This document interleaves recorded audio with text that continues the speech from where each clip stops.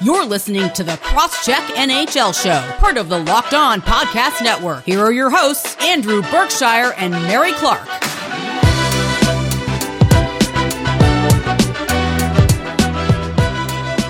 Hello and welcome to the Crosscheck NHL Show. Today's episode is sponsored by Rock Auto. Amazing selection, reliably low prices, all the parts your car will ever need. Visit rockauto.com and tell them Locked On sent you. My name is Mary Clark, staff writer for The Win, and you can follow me on Twitter at Mary C. Clark. I'm here with Andrew Berkshire, NHL analyst for the Montreal Gazette, who you can follow on Twitter at Andrew Berkshire. On this Thursday edition of the Crosscheck, we'll dissect the first look we got at the North Division in these playoffs, with the Edmonton Oilers and Winnipeg Jets. We've also got an interview with the stellar Rachel Doerrie, who's a real treat to talk to. And we'll end with our pop culture roulette, where I'll talk about something quite close to my heart. So Andrew, before we start off today's show, how you doing? I'm doing all right. We had, I think I told you before about our system to get Dylan behaved at night, giving him Pokemon badges. Mm-hmm. Well, he filled up his badge booklet for the second time today, and he got his prize, which was a stuffed toy Pikachu. When you press the hand and it says Pikachu. And he absolutely lost his mind this morning. He was so happy. So we had a very, very happy, fun morning. Oh, that sounds so sweet. I don't really have much else to say since the last time we talked. It's just been relaxing, playing some video games. Oh, my best friend's wedding is this upcoming weekend. So I'm going to be enjoying that for sure. I mean, it's going to be not like a major, like, high-key event. He technically is already married. He got married last year for, job insurance reasons, but they were going to have the wedding around this time, even pre-pandemic and stuff. So it's a bit smaller, going to be masks on and stuff, even though I bet a lot of people are vaccinated and all that. And the reception is outside. I think it's going to be pretty hot, so we'll see how it goes, but I'm very excited. I'm very excited for my best friend. I mean, he's technically already married, but still, it'll be a treat to watch. So yeah, that's awesome. Getting back to like a sense of normalcy and celebrating things. That's what we all want right now. Yeah. It's nice because since he's been my best friend for basically since kindergarten, my whole family's invited, and I'm very, I've known his parents for a very long time, so it's just like, he's been my friend for the longest time, and it's just, it's going to be emotional. It's good, but it's going to be fun because he's a great dude. But after that, he leaves to go to Austria for a postdoc. So, oh wow, yeah, he's a very busy guy. Every time I talk to him, he's just always super, super busy. But are you a wedding crier, Mary? I really haven't been to that many weddings before, and only one wedding of like my friends. And I don't think I cried then. That was in October 2019. I just started a new job, so I was very overwhelmed. I may have cried a little bit. This one I might, because my mom is there, and my mom cries at everything, so I might cry just because my mom is crying. I'll report back next week when I'm probably stupid hungover still from the wedding, but I'll report back next week to see if I cried. Who knows? The emotion of the moment may hit me, or the emotion of just, having something normal in the pandemic may hit me. We're not sure yet, so I'm not sure how I'm gonna go this weekend, but we'll see. So yeah, unfortunately though, I'm not gonna have much time for hockey, which means I'm not gonna have much time to look at the Canadian teams. But on Wednesday night, we did get our first look at two of the Canadian teams. We still have the Montreal Canadiens and the Toronto Maple Leafs, which we'll talk about later in this segment. But on Wednesday, we got our first look at the Winnipeg Jets and the Edmonton Oilers, where, in kind of a shocker, at least in my opinion, the Winnipeg Jets won Game 1 by a score of 4-1. So yeah, that was unexpected. And you're looking at like how the game went down. It was essentially the nightmare scenario for the Edmonton Oilers, right? Mm-hmm. You look at the underlying numbers in the game, and the worry that I had for the Oilers was that Mike Smith would turn into a pumpkin, and he didn't quite do that in Game 1. He was all right, but he was worse than expected. Mm-hmm. The Jets, essentially, you want to keep the game away from special teams, dominate them in even strength. The Oilers have a wicked power play as well, so like you would expect that to go, but the Jets really, really reined in the Oilers' power play to the point where the game was extremely lopsided at 5-on-5. The Oilers controlled essentially 2/3 of every metric. They outdid them in expected goals for 2.5, just over 2.5 to 1.2. And when you add in special teams, it brought the game essentially to even. The Oilers still had a slight advantage, but overall, that was not a good scenario for the Oilers. And Connor McDavid specifically was held in check, which is a bit of a surprise. Yeah. I mean, I think we're going to talk about it with Rachel in our interview, but yeah, the Jets really held McDavid down. He got, as far as I'm aware, he got 2 shots, and they were only in the third period. So the Jets were able to hold him and Draisaitl off the score sheet for, I think, only the 5th time in their postseason careers, which sounds wild considering they put up points with regularity. And it was, like, I guess a little bit disheartening if you're an Oilers fan that, like, he got shut down so quickly. But Mike Smith didn't help either. He only had 18 saves on 20 shots. I mean, the score was 4-1. I think there was an empty net goal in there, too. That really, like, sealed the deal away from the Oilers. So the goaltending for me is the difference in this one, because Connor Hellebuyck had 32 saves on 33 shots. The Oilers did their best, I think, to at least try and get shots on net, but Connor Hellebuyck was there, and then on the reverse end, the Oilers weren't able to get timely saves when needed from Mike Smith. I mean, he didn't face a lot of shots, but if you don't face a lot of shots, you got to save the shots you see. And we did not see that in Game 1. And for me, I'm starting to wonder, or this Game 1 makes me think: are the Oilers about to get halaked here? Are they about to get, Connor Hellebuyck had Game 1 in his hand, and now that we've started off on that foot, is it possible that the Oilers will get the door shown to them by Connor Hellebuyck here? It's definitely possible. I think the biggest mismatch in this series in favor of the Jets is the goaltending situation, right? Like, Mike Smith had a great year, but I just don't trust him. Yeah. He's had a history of being very up and down, and he's an older goaltender. So, like, the more games you play, the more chance that he'll wear down. And Hellebuyck is in his prime and one of the best goaltenders, if not the best goaltender in the entire NHL. So that's the worry, right? But I would assume that the Oilers just have so much firepower at the top end that they're going to break through eventually. It's just, they've got to get the power play sorted, because they were not good at all on the power play in Game 1. And that was a huge shocker for me, considering how good they were during the regular season. I wonder if this is a situation where the Oilers were rolling so well at the end of the year that they were a little bit overconfident, and the long layoff. I was about to say that break. Them. I was about to say that week break may have hurt them, because they were rolling at the beginning of, or at least at the end of the season. And then what the Canadian teams got, basically a week break from at least the end of their season to the start of their playoffs. Obviously minus, Vancouver and Calgary, but they're not playing in the playoffs, as we know. And that's done now, right? Like, that's over. We finished that, I'm pretty sure, at this point. So, but yes, I do think that break does play a factor, because they were rolling and then they had to sit for a week while their momentum. I mean, you can say what you will. I know some people believe in the whole momentum thing. I know some people don't think momentum carries from game to game, but I think it does affect at least your mentality. Because sitting for at least a week, I mean, they were practicing and whatnot, but not seeing any game action can definitely, like, not lull you into a false sense of security, but, like, you're, like, jacked up when you win that many times, and when you're really rolling and playing games like every other night, and then suddenly you stop. That definitely has to do something to you. So yeah, and it's just a matter of, like, when you have a long layoff, you don't have that in-game timing, right? And some coaches are better at preparing teams than others. There's coaches who are very good at managing the grind of a regular season, and there are coaches that are very good at prepping a team coming into a playoff series when they have time to sit down with players and get them playing exactly the way they want to, focusing on key areas. Like, for example, I always bring up Jared Bednar, right? There hasn't been a single playoff series where the Avalanche have had time to prepare where they haven't come out guns blazing. And I look at his preparation. He's clearly a guy that I would key in on for that.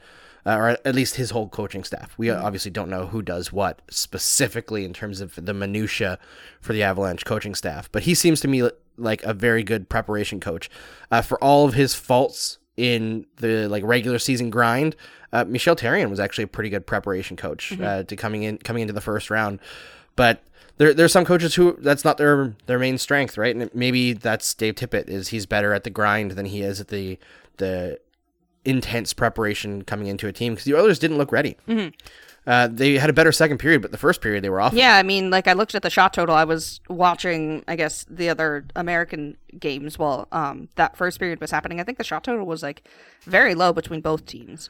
Yeah, it was a 6-6, I think. Yeah, after the first period. Very boring. Yeah, I was gonna say. You can definitely feel the lack of energy compared to the American games where there's fans in the building, right? Like we talked about this on the last podcast. It changes things. It does. And I noticed it immediately because you had the piped in crowd noise, which is not as obviously not as it's not as organic. You don't get the same fire as you do with the live crowd. I think, did I see that Montreal is going to be allowing fans in next week? Yeah, as of May 28th. Yeah. So the Canadians have to make it to Game 6, which is a bit of a long shot. I was going to say. Yeah, we can flip transition. the script to that series. Yeah, because I think we said all we can about the Oilers. I don't know in terms of, like, I don't think they're going to be any lineup changes, but I think they do need to be better prepared, get their power play working. Mike Smith needs to lock it down a little bit more, at least just be average, because he was a 900 goalie in Game 1, and that's not going to be good enough against Connor Hellebuck. You just need to at least be average, and the team needs to be up there in terms of scoring and stuff. But yes, we can flip around to the Canadians Maple Leaf series, which we're going to talk a lot about with Rachel Doerrie when we get to her interview coming up soon. But that is definitely the hotly anticipated series for Canada. Hotly anticipated probably for a lot of hockey fans too, just because of all the talk that's been coming out about this series and about, the Maple Leafs panic, like the fans panic and stuff like that. So what are you looking forward to, Andrew, for this series? I'm looking forward to seeing what Carey Price shows up. Like, I think if we see the Carey Price that showed up in last year's playoffs happen again, that's very interesting to me. That says something about, like, the regular season is just not a focus for him anymore. And that's kind of the load management style thing that older players have to get accustomed to in the NHL. If he doesn't show up, if the Leafs just blow him out of the building, then obviously the series is going to be over very quickly. I mentioned, I think last week on the podcast, that a lot of people are focusing on Jake Allen as being a better option than Price because he had better overall numbers during the season. But second half of the season, Jake Allen was not very good. He wore down, especially when he was forced to be the number one goaltender. So it's a little bit tough for him. I think he's a very, very good backup, or like 1B goaltender, but as soon as he has the load all on him, he starts to falter. Whereas Price has to be the guy, and that's when he excels. So it's a good situation when they're both healthy and on their games. That hasn't been the case for a lot of this season for the Montreal Canadiens. So I am interested to see which Carey Price shows up. I think that's the most interesting thing going into Game 1, because the Canadians have decided to shoot themselves in the foot and scratch all their young kids. Yeah, I don't understand that decision. I know we talked about it with Rachel a bit, so we'll get more into that later in this episode. But that was a very head-scratching decision. I don't really get it, and I'm not sure what the point is, especially if you're going to have young players, get them playoff experience. It'll be helpful to them in the future. To me, I'm really interested to see who scores the first goal in this game. Because if it's the Canadians, do the Maple Leafs start to panic? Do the mentals start to get to them a little bit? And obviously this team is different. Like, it's constructed a little bit differently in terms of, like, the pieces around the core. But I will be interested to see what happens if the Maple Leafs face a little bit of adversity, because I know that, like, the fans are all, like, in their heads about the series, and for good reason. Like, I get that. But I'll be interested to see who scores that first goal, and if it's not Toronto, how do they respond in Game 1? They're not going to have fans to back them up here. They're going to be playing, just in a regular building with no fans. So they're not going to have, like, the crowd to rely on in terms of momentum. They're going to have to find it from themselves. But I think that it's going to be, like, Toronto's game to lose here, because they have all these expectations, but their offense is just so good. They've got so much firepower. We've talked about how the team is the best iteration of this Maple Leafs team we've seen in a very, very long time. So I think they're going to come out and not dominate Game 1, but I think they're going to, I guess maybe put the talk to bed just a little bit about their, like, Maple Leafs, like, mentality, like the whole thing surrounding the team and the fan base. But I will be interested to see if, Montreal scores the first goal, what happens and how do they respond? Yeah, I wonder if because the Leafs have shaken off first goals pretty easily in this season. I wonder if it's more a situation where, say, the Leafs get out to an early 2-0 lead, but then they blow it and lose. That's I think also that's true. when the question marks start popping up in their heads. But I don't know. I think they have enough veterans there. Yeah. They can kind of shake those feelings. I don't think this is a team anymore that feels like they're doomed to lose. I think they have that swagger now. I guess fans just want to see that, though, in the playoffs. So we can talk all we want about this, but if in the playoffs it doesn't show up, then what does it matter? But and I think everyone wants to see, everyone who is cheering for the Leafs wants to see them overcome adversity too, right? Like, if they just dominate this series and it's a 4-game sweep, it's almost not satisfying. Like, I'm sure every Leafs fan will be very happy. That'd be amazing to be able to, shove it in every Canadiens fan's face for a very long time. But I think seeing the Maple Leafs conquer adversity would mean a lot to that fan base, right? Come back from, like a series deficit, or have some tight games, some overtime wins. I think they need to feel that in order to be confident about this team. And I'm excited to see what this team is made of, because this is probably the best opportunity that they've ever had to make it far in the playoffs, with the North Division not really having any other contenders other than the Maple Leafs. I'm really excited for this series, and the only person who's more excited for the playoffs than me is Nazem Kadri. He's so excited to get out of them. Oh, yeah. All right, well. Again, suspending himself. Yeah, I know. He's got an in-person hearing scheduled for his hit to the head. I know. Yeah. I mean, that's probably a different topic for another day, because we've got a really nice and pretty lengthy interview with Rachel Doerrie coming up. You guys are really going to want to listen to this. We go in from talking about, analytics to like the playoffs as a whole and some of the teams in it. And then we spend a bunch of time talking about, Montreal and Toronto's upcoming series. So coming up next, we're going to get to that interview right after this. With the ever-increasing numbers of makes and models of cars, it is now impossible to stock all the parts you need in a traditional chain storefront. Why endure often pointless or seemingly intimidating questioning, and wait while the counterman orders the parts on his computer, choosing only the brands his warehouse happens to carry. With RockAuto.com, you have access to their auto parts at home and on your computer and in your pocket on your phone. RockAuto.com is a family business, serving auto parts customers online for 20 years. They have everything from engine control modules and brake parts to tail lamps, motor oil, and even new carpet. Whether it's for your classic or daily driver, get everything you need in a few easy clicks delivered directly to your door. The RockAuto.com catalog is unique and remarkably easy to navigate. Quickly see all the parts available for your vehicle and choose the brands, specifications, and prices you prefer. Best of all, prices at RockAuto.com are always reliably low, and the same for professionals and do-it-yourselfers. Why spend up to twice as much for the same parts? Go to RockAuto.com right now and see all the parts available for your car or truck. Write Locked On in their How Did You Hear About Us box so they know we sent you. Amazing selection, reliably low prices, all the parts your car will ever need. RockAuto.com. Welcome back to the Crosscheck NHL show. I'm here with Mary Clark. I'm Andrew Berkshire, and we're here with special guest Rachel Doerrie. How you doing? I'm doing well. How are you guys? We're doing good. I am really excited to talk to you, Rachel. For those of people that don't know, Rachel Doerrie used to work for the New Jersey Devils in hockey operations. She is a hockey genius. She's just a kid, and she's already had an NHL job. She is, before she was working with the Devils, she was working with the Maple Leafs off and on doing. I remember there were some articles written about how she was the mysterious person out on their morning skates, out with like Darryl Belfry and all the skills coaches. How did you get into this? I know your story is that you've just been laser focused from the time that you were a little child, but what was your foot in the door? Honestly, huge credit to Dave Matzos.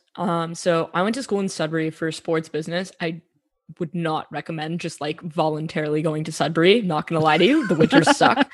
But they needed a video coach, and so I knew someone with the Wolves, and because I was in the SPAD program, we had a lot of connections. And so I said, like, okay, like I'll apply. And so I went for an interview, and I was super upfront. I said, listen, like, I don't know how to cut video, but I promise you, I will have it down pat within the hour, and it'll be fine for the first game. I know my stuff when it comes to hockey. I can understand analytics and statistics, and I can help explain them to you. And I'm just like, I'm really willing to learn. All I need is a chance. And Matzos was like, I love it. Perfect. You're in. It was unpaid because the owner was like, I'm not paying her. She's a girl. That is actually verbatim what he said. Yeah. So then like Dave would pay me he would give me cash every game because he's like, that's not fair. Like, we've paid everybody else. So he paid me. And on road trips, he always made sure like I had lunch or like I had food for the bus. Like, he took really good care of me. So I owe a ton to Dave Matzos and Barclay Branch. They gave me my first opportunity with the Sudbury Wolves. And have like people have called Dave even like recently about me, and he's had nothing but good things to say. And I mean, it's been like 6-7 years now, and he doesn't have to do that, but he does. And so I'm really appreciative of that. And he gave me my chance, and that kind of that's how I got my foot in the door. That's really awesome. Yeah. It's nice to have somebody who's there and willing to like champion you. And I think everybody needs that, unless you're, the son of a former hockey player or a former hockey executive, And which is what most hockey people are. But I think Or that like the speaks best to friend's kid. yeah, I think it speaks to the type of person you are too, that even 6-7 years later that they're, people will call them up and be like, hey, how's Rachel? And they'll have only good things to say about you. So I think that reflects pretty good on you as a person, in my opinion. Oh, thank you. Yeah. Like I try and treat people like with kindness. I mean, I have gone through, there's been a couple rough patches in my life, and I was treated like not the way that I would want to. And so the way I look at it is, in every instance where I'm treated, let's say, like not the way I want to, I try and learn from it. And I go, okay, so if I'm ever in this position where the roles are flipped, what can I do to make sure that this person doesn't feel like the way I do right now? And never once did I feel uncomfortable with the Sudbury Wolves in terms of being around the coaching staff. Like, I pretty much operated on the like speak with when spoken to, or I would ask Dave, hey, can we sit down? I want to learn. And he was great with that. But I always kind of try and use everything as a learning experience, whether it's positive or negative, where it's like, oh, this is something positive I can take, or hey, this happened to me. It wasn't necessarily great, but I can learn from it. And so that if I'm in a similar position down the road, I know what this feels like, and it could potentially equip me to deal with people a little bit better, and to make them maybe feel a little bit better than I did when I was once in those shoes. And speaking of dealing with people, when you were in New Jersey, you clearly grew pretty attached to Taylor Hall. We are recording this on Wednesday night while the Bruins game is going on, and before we recorded, Taylor Hall scored a highlight reel goal, and I got a text from Rachel, all caps, Taylor effing Hall. What is it about Taylor Hall that makes him so special, and why do you feel so strongly about him? With Taylor, I think he has this like rap of he doesn't care, he's dumb, like he's not a good teammate, and like I literally can't tell you an instance where there was a single problem with Taylor Hall in the dressing room. If anything, it was the opposite, which is how he ended up with a letter on his jersey. He was the first player to come into my office to ask about analytics, and then it became like a routine thing to the point where I was like, I have work to do. But I also am not going to kick you out because you're on your way to winning a Hart Trophy. And he's also like, he's one of those guys where he might give off this aura that he doesn't care, but it's because he doesn't let stuff get to him. And I think when he does let stuff get to him, you see what happened in Buffalo, and you see what happened in Edmonton. And so I think he's done a lot of maturing. And he does work hard at his craft, and he does care a whole bunch, and he is loved by his teammates. If you look at Brad Marchand, went and leapt into his arms after the OT winner. And even just talking to people in Boston, like the equipment guys, the trainers, they all love him. And for me, I mean, he just treated me with such respect. And as a woman, and I was only 22 at the time, I was very fresh faced. I was the youngest person in an NHL front office, like not the youngest woman, just like the youngest. And I never got that vibe. If anything, it was the opposite. Like there was one night where we were both out drinking in Hoboken at different places, but we happened to be leaving at the same time. And before he left, he made sure that I was getting home safely. And like, we're off the clock. Like, he didn't have to do that. And so it's kind of one of those things where you could tell like he's genuinely a good person. And I think in hockey, we hear a lot of guys who are accused of very nefarious things, or just people that aren't great to be around. And I can absolutely say, at least from my personal experience, that Taylor Hall is not one of them. And so I like to see people who treat people well succeed. And so that's why I cheer for Taylor. Awesome. I know that we talked to Mike Johnson, I guess about a month ago now, and yeah, it was around the trade deadline. And he was talking about Taylor Hall and how a lot of that stuff around him was just total flat out BS. And he was talking, we were talking about the idea of him going back to Edmonton this year, which all of us wanted to see, right? Go back, reunite with Connor McDavid and like prove all of his doubters wrong, which unfortunately he went to Boston, which is awful because I hate the Boston Bruins, but good opportunity for Taylor. Good for him. But he was mentioning that him and Connor are still really good friends. So the idea that he was a bad teammate doesn't really stick with the whole captain of the Oilers over there. And it's funny how things attach to somebody and it just keeps on going out of nowhere. And there's no real proof to back it up. It seemed like even some of the, more vague things that were applied to Hall in Edmonton about being like a party animal or whatever, it never really affected his play on the ice. I'm sure as a young kid, when he was breaking into the NHL in his early 20s, he did his fair share of partying like they all do. But everybody does. Yeah, outside of the Sabres season, like this year, where there was like no hope from the beginning, Hall's never really had his play dragged down very much. No, and if anything, like people want to say, oh, like he's a complimentary player, and he absolutely is. Like he is not going to be the premier player on a Stanley Cup winning team. But anyone who says he did not physically pick up the entire New Jersey Devils franchise, strap them to his back, and go, we are going to the playoffs, it just like wasn't paying attention. I, for obvious reasons, watched every single game of that run. And I can tell you that there were many nights that most of the team did not have it. And Taylor was like, I am getting 3 points tonight and we will win 3-2. Like, it's ridiculous. Or I will score a tying goal or set up a tying goal so that we get a point to go to overtime. And so, of course, like these narratives follow players, and it's not just Taylor Hall that they follow other players as well. And I think that what we need to understand is a person is not the same person they were when they were just breaking into the league, and they are when they were 28 and 29 years old, right? Joe Thornton is not the same person he was at 18, 19 that he is at 42 now, right? So I think we also need to be open to the fact that people can evolve and people can change, and we need to give them the chance to show that they've done that. And I think with Taylor Hall, it's very clear that yes, he is a fantastic complimentary player, and yes, he has evolved as a player. Like he's not just that one-dimensional guy that has this rep of being a party animal that doesn't really care. Do you think, I mean, I know we're still kind of early in, the playoffs and stuff, but do you think, considering what he did in the regular season with Boston and how he's, really shown off so far in the playoffs, a few games in, do you think that he's going to come back to Boston and re-sign? Do you think he's, I guess, found his forever home, as, pet owners would call it? I would say I would not be remotely surprised if he returned to Boston.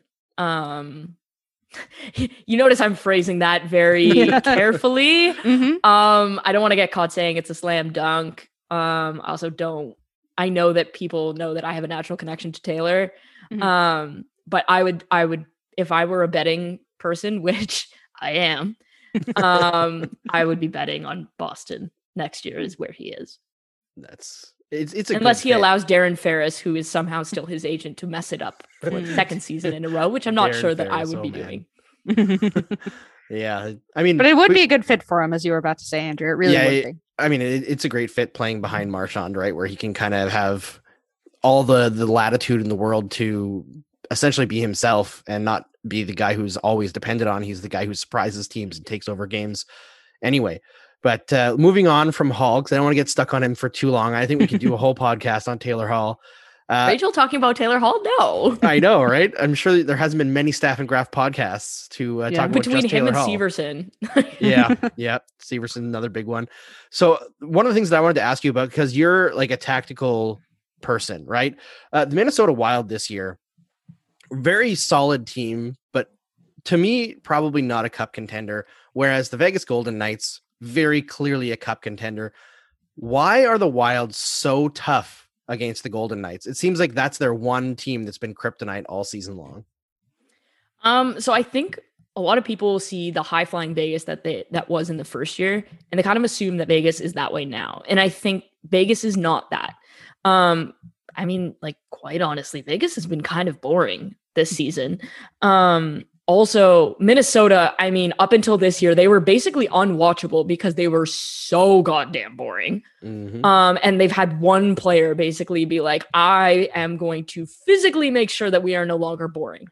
And They've made a fan out of Dom Lucic, which he likes fun hockey. So, I mean, okay. I think the reason the Wild are kryptonite is because they still have that low event mentality, but now they know that they can catch teams in transition. So they're so effective because they know they can sit back and defend well. Like that's just a identity of being a part of the Minnesota Wild. But now they have the guns so that when they do catch you making a mistake, they can capitalize on it. And I think that's made teams a little bit more leery. And a team like Vegas, who is playing much more low event hockey than they were in their first year, where it was like all like run and gun and they're buzzing around and they're playing a swarm style. They're a little bit more methodical now, and they're trying to out-wild the Wild. And I don't know if anybody can out-wild the Wild. That's great. So this is kind of the difference of a Gerard Gallant coaching style versus Peter DeBoer, right? I mean, I don't think anybody would accuse any DeBoer team of making it appointment viewing on television, right? And no, nobody has ever made that accusation. Yeah. So I feel like that's one of those kind of issues that a lot of teams get caught up in a little bit, is that when things don't work out perfectly right away, they go away from what makes them special a little bit too quickly. And I wonder if the Vegas Golden Knights have done that. I don't think they're, doomed to lose. Obviously they've tied their series, but I wonder if they've lost a little bit of what made them so special and such a fascinating team to watch those first couple of years in going full on DeBoer. Yeah. And I also think they kind of I don't think they thought they were going to be as good as they were that first year. I don't think anybody thought that. Especially when you're putting together like a band of misfit toys. Yeah. And I think that really accelerated it. And I think Bill Foley kind of got like raw. And that's how they ended up with Max Pacioretty and Mark Stone and nearly Erik Karlsson and Alex Pietrangelo. So I think they kind of went from this brand of a bunch of guys who are playing so well because they want to prove everybody wrong, to a bunch of guys like Mark Stone should already have a Selke trophy. Like it's criminal that he doesn't. You've got Pietrangelo, who was routinely in the Norris conversation for a while. You've got Max Pacioretty, who's their leading goal scorer. So their identity has kind of changed a little bit. But I think with the players that they have now, they would benefit from playing that run and gun style because they have more guys who can score. So it's almost like they aren't being coached to tap out their potential, which has kind of been an issue for Peter DeBoer coached teams.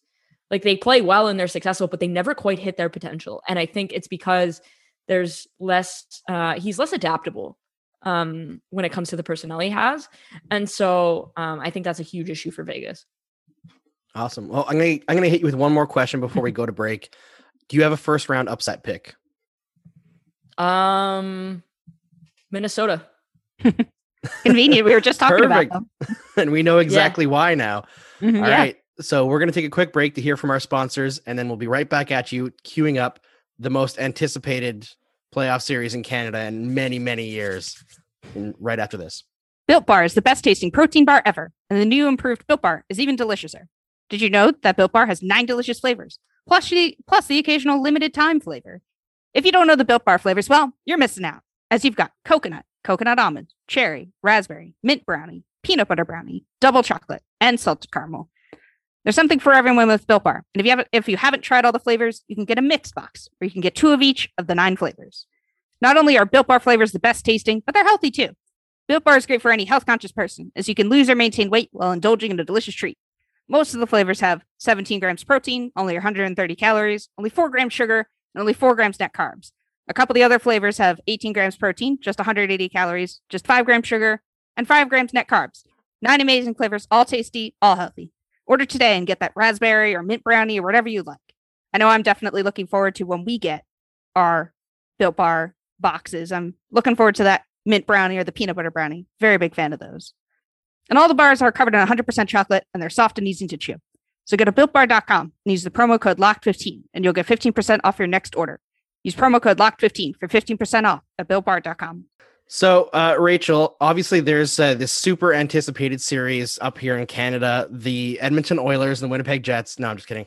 Well, I mean, I'm excited to watch McDavid. Yes. I mean, I think everyone's excited to watch McDavid tear the Jets to smithereens because I think we all expect that to happen. I think right? honestly though, because like the Jets are super deep, like up front, I think that Edmonton's third and fourth lines are going to get like destroyed. Oh, yeah, they will. But McDavid is like, well, I will also score 17 points. So Yes. too bad. This is essentially what I expect. I mean, we saw it in the regular season where for the first few games between the Canadians and the Oilers, there's like so much media around like, oh, the Canadians have shut down Connor McDavid. He only has like 2 points in 6 games. And then the last 3 games between them, he was like, I'm going to score 10 points in 3 games. Yeah. It was just like, okay, all right. He literally went from 0 to 100. Yeah. And the way he ended the season, like Mary and I have talked about this before, it was insane. Like, I think he had something like 36 points in the last 12 games or 13 11 or 12 games or something like that. It was ridiculous. So it's so funny. Andrew, I think I've told you this just kind of like on text, but like I am friends with McDavid's best friend. Like we're childhood friends. And this guy lives at McDavid's house like during the season. And he told me in like December, January timeframe, like, this guy's going to put up 100 points this year. I'm like, there's no way. There's only 56 games. Like, absolutely not. And then he goes, do you want to bet? I'm like, well, no, I'm not going to bet against McDavid. That's very silly. But I also don't think he's going to get 100 points. And then I texted him when he got 100 points. And his response to me was, don't worry, there's another level for the playoffs. I'm like, how is there another level? Like, that's illegal. That's not allowed. I'm so excited to watch him. I mean, it's going to be, it's going to be late nights and stuff like that, but it is going to be well worth it. I'm super excited to see him, shoot the lights out in Winnipeg. And oh boy, sure. I need it, like inject. And I honestly, and this is kind of jumping ahead, hockey fans need an Edmonton-Toronto series because they play in different conferences in non-pandemic times. We are so rarely going to ever be able to see this. So just for the purpose of like growing the game and attracting new fans, you need Matthews and McDavid to play each other. Oh, absolutely. It would be massive for the sport in Canada, which I think honestly needs a bit of a push because it's not like the sport is dying in popularity, but it seems like it's a little bit stagnant between like signups because the sport has become so expensive. And then I was going to say the demographics of people watching the sport, and it gets older every year. Like the younger people are gravitating more towards like the Raptors. So I think hockey really needs that. No, I can't blame them at all. Like the NHL has just flat out not tried to push the game in Canada. They are not invested or like marketing at all. Yeah, none. They just expect what it is to marketing? Work. Yeah, it's really interesting to hear you guys say that, considering I live in the United States and the hockey is just not talked about here. I mean, it will likely change considering, the ESPN deal and all that, but it's just really fascinating to hear you guys talk about the differences between, how it's marketed in in Canada versus the US. Yeah, it's just the NHL. In the US, the NHL tries to push the game, but their marketing is terrible. And in Canada, it's like the media's job to sell the game.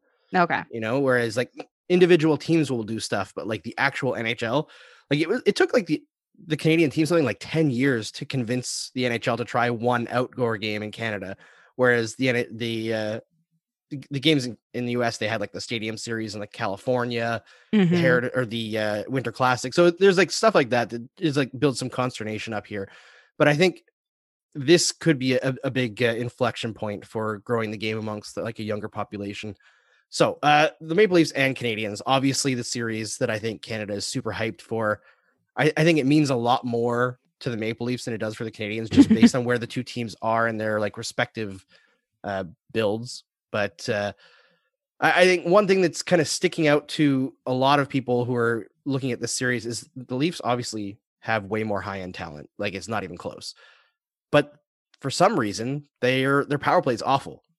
What's wrong with their power play, Rachel? Is it something that can be fixed in a short-term series like this? Is it something that might come alive and kill the Canadians? Or is there something tactically that they're doing wrong? No, I think it can be fixed. They're shooting 2% over the last like month and a half. And like, I know you guys pay attention to stats, and all three of us know that is like, frankly, not sustainable. But I think the other thing, and I have no issue saying this, I was wrong. So at the beginning of the year, the Leafs were running 2 balanced units. So they had Matthews and Marner on one unit, and they had Tavares and Nylander on the other. And I was like, what is going on? Just load up the power play and call it a day. Tell them they need to stay out there for 1 minute and 45 seconds and just call it a day. Right? But they were scoring on those balanced units. And I think it was because they had different looks. as soon as they started to load it up and try to do that, it became like there wasn't enough puck to be shot. There wasn't enough shot chances. Obviously, you want Matthews shooting the puck. Like, I don't really think that is a debate. But there weren't enough shots to go around, and that's a problem when you have guys, because then you have guys that want to get their shots in, and then they end up taking suboptimal shots, and there isn't this appetite for puck recovery, and that's a huge issue. The other thing is entries, and the Leafs have been exceptionally frustrating with that, because when they loaded up the top unit, there were multiple guys that could do entries and nobody was ever on the same page. Whereas when guys are separated, you know that on unit 1, it's Mitch Marner, Austin Matthews, and on unit 2, it's William Nylander, right? And so I think everyone kind of knows what they're doing. You get different looks. It's harder to scout. And I also think the addition of Rasmus Sandin is going to be huge, because he is by far their best puck distributor at the top of the power play.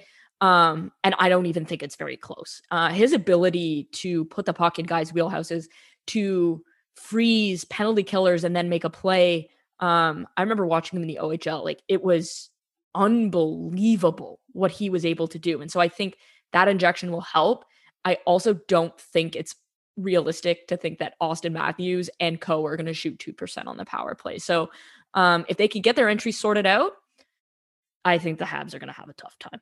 Mm-hmm. Yeah, and that's the thing, is that the Canadians are going to take penalties because their defensive strategy is essentially to cross-check everyone. So they'll probably get away with a lot more in the playoffs. Don't get called in the playoffs. This is true. Yeah, I know, I've talked to a yeah. few Leafs fans that are a little bit worried about what like Ben Sherratt and Joel Edmondson are going to be able to get away with. And Shea Weber.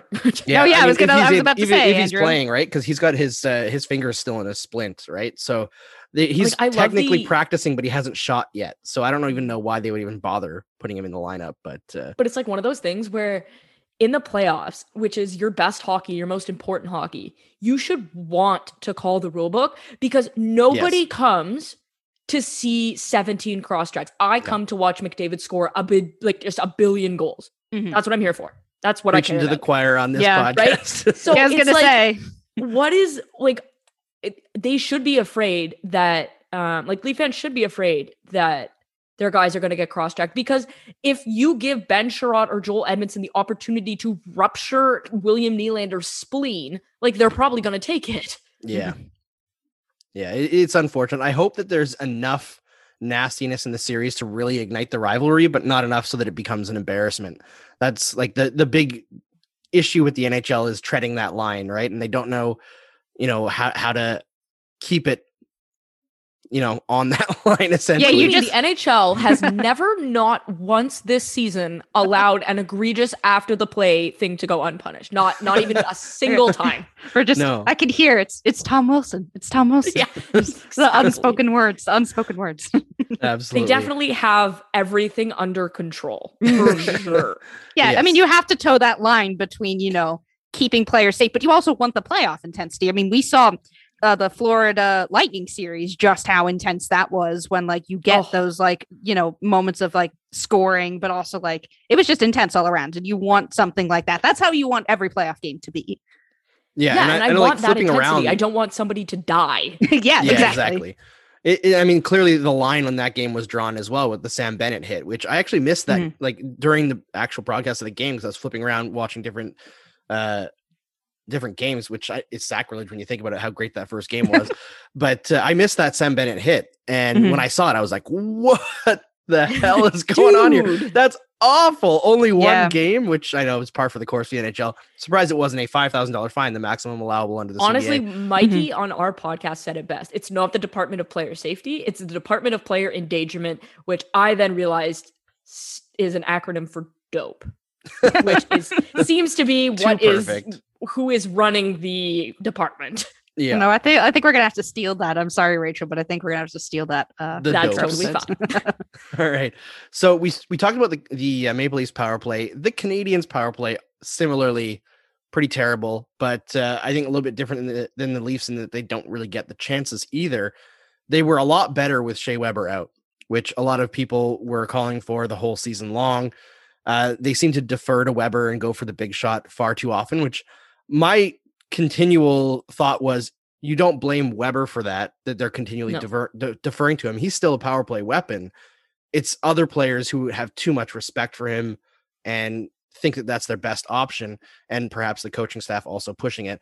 But even if Weber can't shoot, and it seems like he's not on the power play at the moment in terms of the practice lines, is there a situation where they can fix their power play, or do they just not have the weapons? Yes, and it starts with maybe dressing Cole Caulfield. I was gonna ask. I was about to ask. Madness. Yeah. Don't get me wrong, I obviously want the Habs to lose, even though I am literally related to a Richard. I want them to lose. And even I was like, okay, I want the Habs to lose. But by not playing him, you're essentially throwing in the towel. Because you're not going to be able to outscore Toronto. There is nobody on earth that's going to sit here and say Montreal Canadiens are able to keep up with the racehorses of the Leafs. No one is going to say that. But at some point, you're going to get in a sludge fest where it's 1-1 or 2-2 or 2-1, and you need a goal. Cole Caulfield, far and away, gives you the best chance to do that. And special teams in the postseason, because they happen so few and far between, they're massive. And if you can have a guy who has literally scored at every level, including the NHL, it's a no-brainer to have him in the lineup. And if your comeback is, well, he's young and he's not really ready for playoff hockey, he still scores. And this is how you get him ready for playoff hockey. Yeah, you gotta play sometimes. Especially in a series where you're not expected to win. That's the craziest thing for me. Let him gain the experience like we did with Suzuki. Yeah. I'm glad we're all in agreement here. I don't know why we wouldn't have been in agreement, but it's just madness to me that they're going this route. If we had somebody on throwing in the towel, if we had somebody on who was actually advocating for keeping Caulfield out, I would hang up on the Zoom call. just that's it. But here's the other thing. Okay, so you talk about fixing the power play, right? So you just brought up how they defer to Weber, right? And the reason why Weber hasn't been a weapon this year is because everybody knows that's coming. Yep. If you put Caulfield and Weber on the same power play and distribute to both of them, teams have to respect both shots because both guys can score, which means your attention isn't undivided anymore, right? And it's going to open up opportunities for both of them. So if you want your power play to have a shot in hell at clicking, you need to have it so that teams respect both Caulfield and Weber. And that's how you're going to open up scoring chances for both of them, right? So that's really, if you want to get Weber shots, the easiest solution there is put Caulfield there and have Suzuki distribute to both of them. And then you have teams that are forced to respect both on opposite sides of the ice. It's impossible to cover. Do you think that this decision will last just the one game and then, they're going to be like, oh, we made a mistake. Or do you think they're just going to hold this line forever at this point? It's 100% going to depend on win or loss. I don't know if it'll be one game though. I think it'll be 2 games. I think we could see Kotkaniemi come in after game 1. I think we're more likely to see Kotkaniemi and Caulfield than we are to see Romanov. Okay. Yeah. Because it's a whole lot harder to play defense in the playoffs as a young player. It just is. And I'm surprised Kotkaniemi is out because he played really well last year. Yeah, he played really well this year. Yeah, and he played last year really well in the playoffs. I remember because I'm a Flyers person, so I remember last year I was like, I don't want to see any more of this kid. I was done with him and Nick Suzuki. I was like, I don't want to see any more of these kids anymore. I'm done. Yeah. Yeah, fantastic. You look at the way that the Canadiens talked about Kotkaniemi this year at the end of the year when they were asking why he was out of the lineup, and they were like, oh, he really struggled down the stretch, which is only true in terms of finishing. His underlying numbers have remained pretty stellar. I was going to say, that doesn't seem true. Yeah, and the other thing is he's been bounced around more than any prospect, young player that I've ever seen. They had him playing left wing at one point when they brought in Eric Stahl. Yeah, they did not this year, but last year. Yeah, but he was his most common line mate was Tyler Toffoli, and he played 100 minutes with him. That's nuts. I'm studying player development, and that ain't it, Chief. Yeah. That ain't it. Yeah. That's what I could tell you. There are teams that are Anaheim. This is not going to come as a surprise to anybody. Anaheim is the best team in the league at developing defensemen. And one of the biggest things they don't do is they don't yo-yo them. Yeah. Mm-hmm. When you come up, you play. And you're up. You may go down once more, but they do not go up, down, up, down, up, down, up, down. When they called Drysdale up, he stayed up until the end of the season, and then they sent him back down for the AHL playoffs, right? It's none of this up and down and this and here and there. And like, this is the position you're playing. This is how we're doing it. And I think that Montreal has been guilty of a few things. They've been guilty of rushing their players, and they've been guilty of yo-yoing them. Both are bad. Yep. I'm in 100% in agreement on all of that. So speaking of the Canadians, our last question for you, Rachel, is there a path to victory for this team against the Maple Leafs that isn't just Carey Price doing what he did to the Penguins last year? No. Well, I mean, like, if Toronto's goaltending turns into a pumpkin, sure. But like, even then, let's say you get league average goaltending. Let's say you get 9-10 goaltending from Carey Price, which I feel like is asking a lot right now. Like, I would be playing Jake Allen, quite frankly. And Toronto goaltending implodes. Even if you get 9-10 goaltending, you're going to get outshot and outchanced by Toronto. And like, Matthews and Marner are still going to score. So I think it's you need two things to happen. You need Carey Price to put up a 960, which I feel like is asking a lot. Mm-hmm. And you need Jack Campbell and Frederick Anderson to put up like 900 or less. Yeah, I mean, and I you think also need the power plays to like the star power. Like, it's too much. it's a lot to overcome.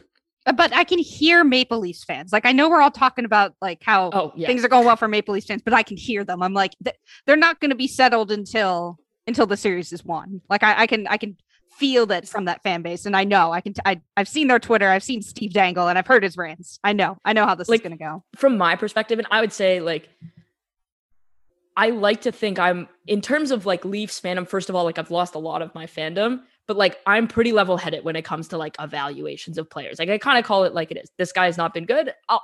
I have no issue saying it. I've been critical of the Leafs. I've been happy for them. As someone who, like, the first time the Leafs broke my heart was when they traded Mike Johnson. And after that, I never really trusted them, according to my father. And then 2013 happened. I literally didn't go to school for a week. I was in my senior year, and I was like, I don't even have like the capacity to speak. I'm so heartbroken. Then you have the other two series against Boston. And you have the team being general trash in between those segments. So I think with Leaf fans, what you have is a segment of fans that has been conditioned, like socially conditioned, kind of like Ivan Pavlov. They've been conditioned to think the worst. So for me, I will not believe the Leafs have won until I see the physical shaking of hands. Like, they could be up 4-1 with 1 minute left to go in the third period, up whatever in the series, and I'm like, nope, that like they're gonna find a way. Mm-hmm. Like, it's one of those things. I am damaged. Yeah. And I don't like the team the way that like Dangle and like my friends do, or my father does. Like, and I'm damaged. I'm like, no, this team is like Montreal in the past. I think I want to say it's like 5 years. Dom did. Only 3 teams that have had less than a 20% chance of winning a series have won. And 2 of those times it was the Habs. And the Leafs are cursed. The Leafs are literally cursed. So everyone's like, oh, of course it had to be the Habs. And they're definitely going to win now that you've tweeted that. So like, that's how damaged people are. A part of me, I mean, I'm a Philadelphia sports fan, so I get it on some degree, just because, Philadelphia sports hasn't had like a whole bunch of success. I mean, you've had the Phillies and obviously the Eagles, but, as a Flyers person, you've had a championship. Yes, no, I get it. But it's so fascinating. This whole like Leafs mentality thing is incredibly fascinating to me. So you shedding light on that is just, it makes so much sense. And I completely get it. So, which for me is like, it's completely different, because this is the only team that like I've ever been a fan of. Like, because I mean, I grew up a Leafs fan. I was born in a Leafs onesie. This is the only team I cheer for that routinely like lets me down. Like, if you think about it, I mean, if you look at my Twitter feed, it's very apparent that I'm a Bayern fan. Toronto FC, I worked for them when they won MLS Cup. I'm obviously still a fan of them. I don't really have a baseball or a football team. But the Leafs have kind of been the only team where it's like I've been conditioned to expect the absolute worst thing that could happen. Like, the nuclear option for me, I'm like, oh, the Leafs are up like 5-0 in game 7. Oh my goodness, like something's going to happen. The ice is going to melt. They're going to they're going to have to call the game off, and then they're going to lose in a rematch. Like, that is how screwed up it is. And I don't know, like, and I've tried, like, it's my pinned tweet. I've tried to say, like, don't get caught up in the minutia. Like, we don't need to be yelling. And this goes for Habs fans too, with the exception of Caulfield. You don't need to be yelling about minutia, like lines and pairs after game 1. For the Leafs, this is the best the team has been in damn near 2 decades. Maybe ever. We're in the middle of a literal pandemic where everyone's life sucks. This is the one thing giving us hope. Please do not make it a chore. Yeah. I mean, it's funny. In years past, I've kind of like, I've noticed, Maple Leafs fans, and not to say they're obnoxious on social media, but they are. They have. Okay. All right. I was going to let somebody else say it and not me. And in the past, I've kind of almost rooted against them because I'm like, it's almost like Penguins fans, because like the team may be fun to watch, but like the fans can be a little bit too annoying for me. But this year I'm like, okay, please, I can't stand to see the suffering anymore. Just please, Maple Leafs, do it for them. I need this for them. I need to see them happy. Well, it's like, okay, so it'd be different if like the team, like, people clown on Edmonton because the only reason they're good is because they won lotteries. Like, that's that's it. They've done nothing else. In fact, they would be horrendous otherwise. Whereas like the Leafs, they legitimately went out, they got a proper president. Then they brought in Lou Lamoriello to change the culture. They brought in Mike Babcock, who at the time was like a lauded coach. Right. And they completely changed the culture of the organization. They've made amends with Dave Keon. Like, they've done a whole bunch of things in the community for underrepresented people. So they're doing a whole lot of really good things. They're hiring diversely. They've got the most diverse hockey operations department. Like, I think they're the only team that has like an Asian, a person of color, multiple women. Like, they truly do invest and promote these people. And so I think it's one of those things where a lot of people around the league are like, okay, yeah, we love clowning on Toronto fans, but at the same time, like, we need to reward the teams that are doing good things. And the Leafs are very clearly one of those teams. Carolina is another team. You need to reward, and you want success for teams that are doing good things, because you don't want to reward mediocrity like what happened with Vancouver last year. And now we have fans that are making a protest and chartering planes to like fire Benning and make the owners sell the team. Yeah. I think that's a great place to end it. Thanks so much, Rachel, for coming on. And again, don't reward mediocrity. Reward the teams doing the right things. And that's kind of a great way to sum up this series, because one team is essentially stuck in the past and stuck in mediocrity, and the other one is moving forward. And I think that maybe if the Canadians were a more entertaining team, a more tactically interesting team, or even managerially interesting team, be... Hey man, Mark Bergevin's biceps are incredible. They are. They're huge. He's a very strong man. Don't very strong. Hey, if the Stanley Cup was won on biceps, he would be winning it. He would definitely be winning it. He might be the toughest GM in the league, but he doesn't seem to be doing the greatest job. But I think if things were different, maybe there'd be more people cheering other way. But I think a lot of people are in Toronto's corner right now, because they want to see the Toronto Maple Leafs go further. They want to see entertaining hockey. They want to see Matthews versus McDavid. And I think we all do too. Yeah. I think Rachel, it's also like one of those things where it's actually good for the league money-wise if the Leafs are good. Yeah. Like, everybody 100%. Makes more money. Did you know? Yes. Now, Rachel, before you go, just plug your stuff. So you can find me on Twitter at Rachel Doerrie. You can find me on the Staff and Graph podcast. That's like my podcast. I'm currently doing a master's, so I'm kind of tweeting out like little tidbits. You can find me on EP Rinkside. I do a bi-weekly column there.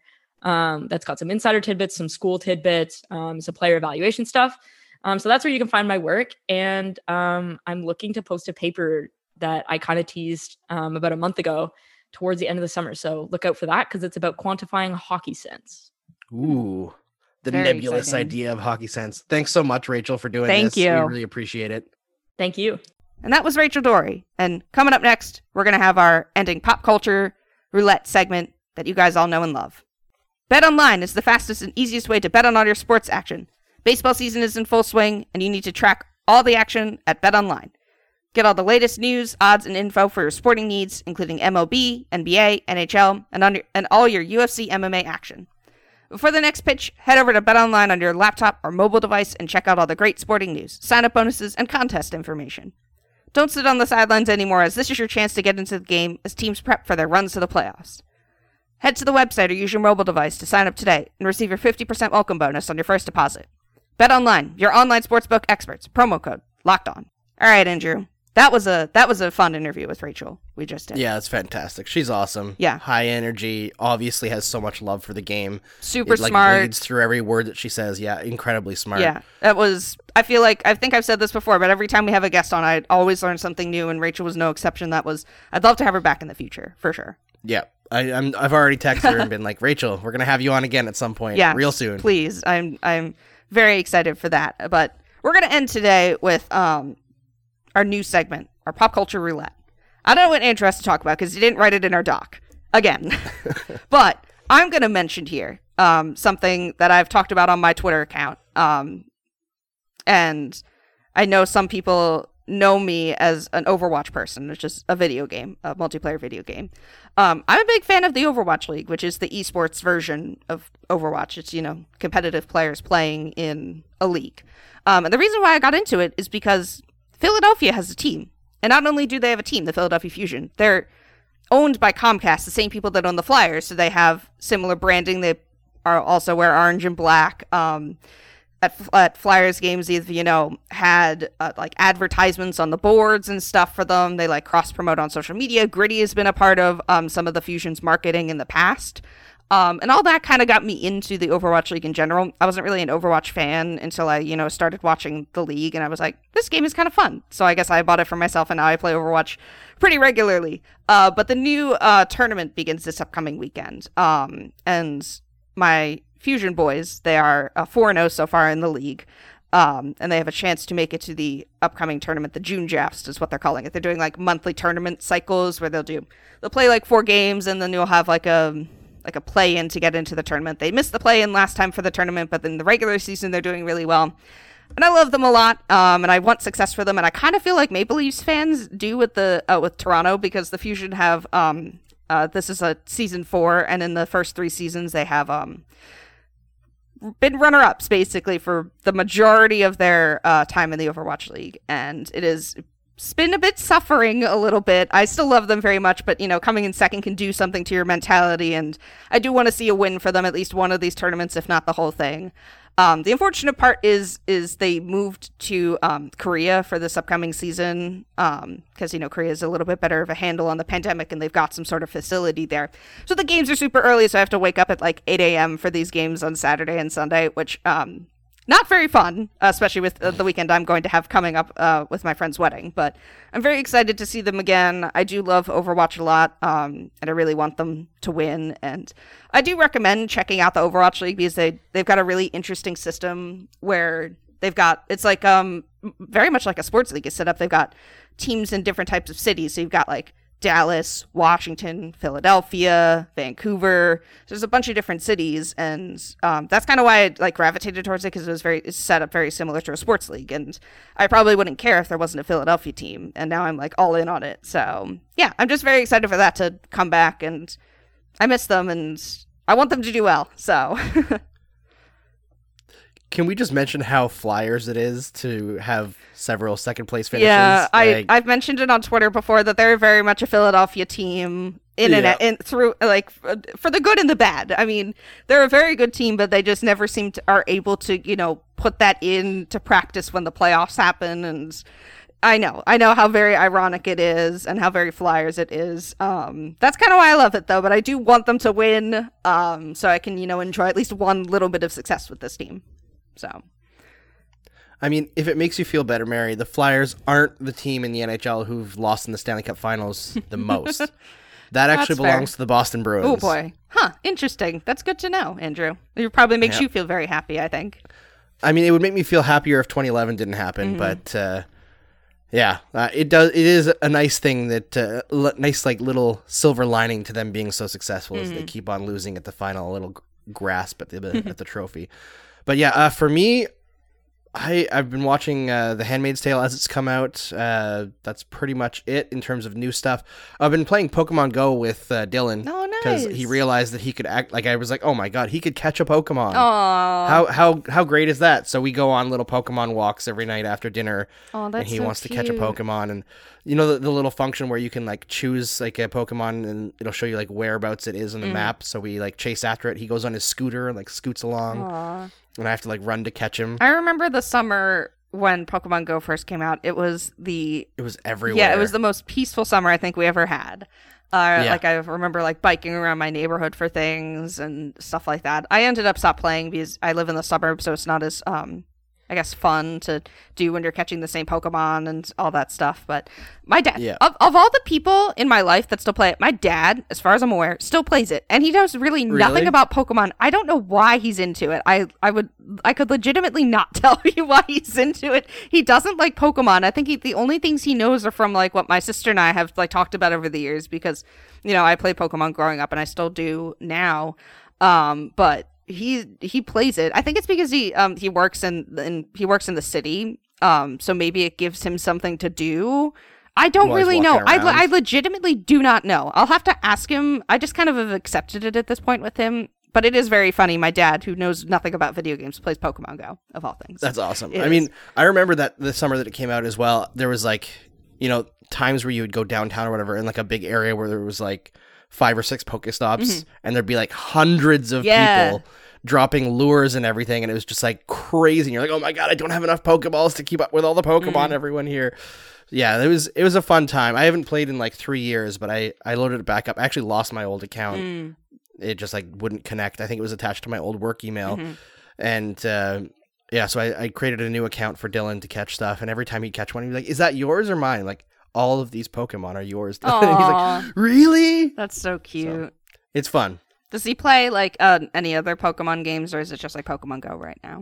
He doesn't really have the dexterity to work a controller or a Game Boy yet. Right. So I think maybe next year I might, because I think I don't remember what kind of Game Boy I have. It might be an SP? I don't know. I have some sort of one that can connect to the internet, and my younger brother told me that I can download some of the older Pokemon games from there. So I'll do that for him as soon as he can figure out like pressing a button makes you walk kind of thing. So do you have a Switch in your household?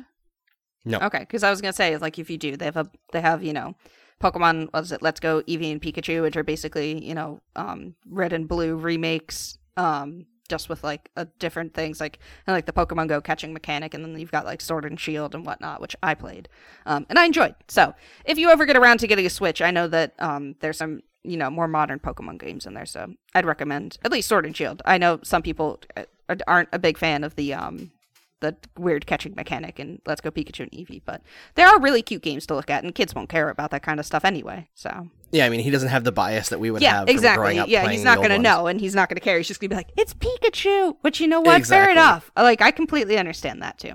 So yeah, I mean, you got to give it to Pokemon that, especially with the anime coming out, that all the Pokemon pretty much say their own names.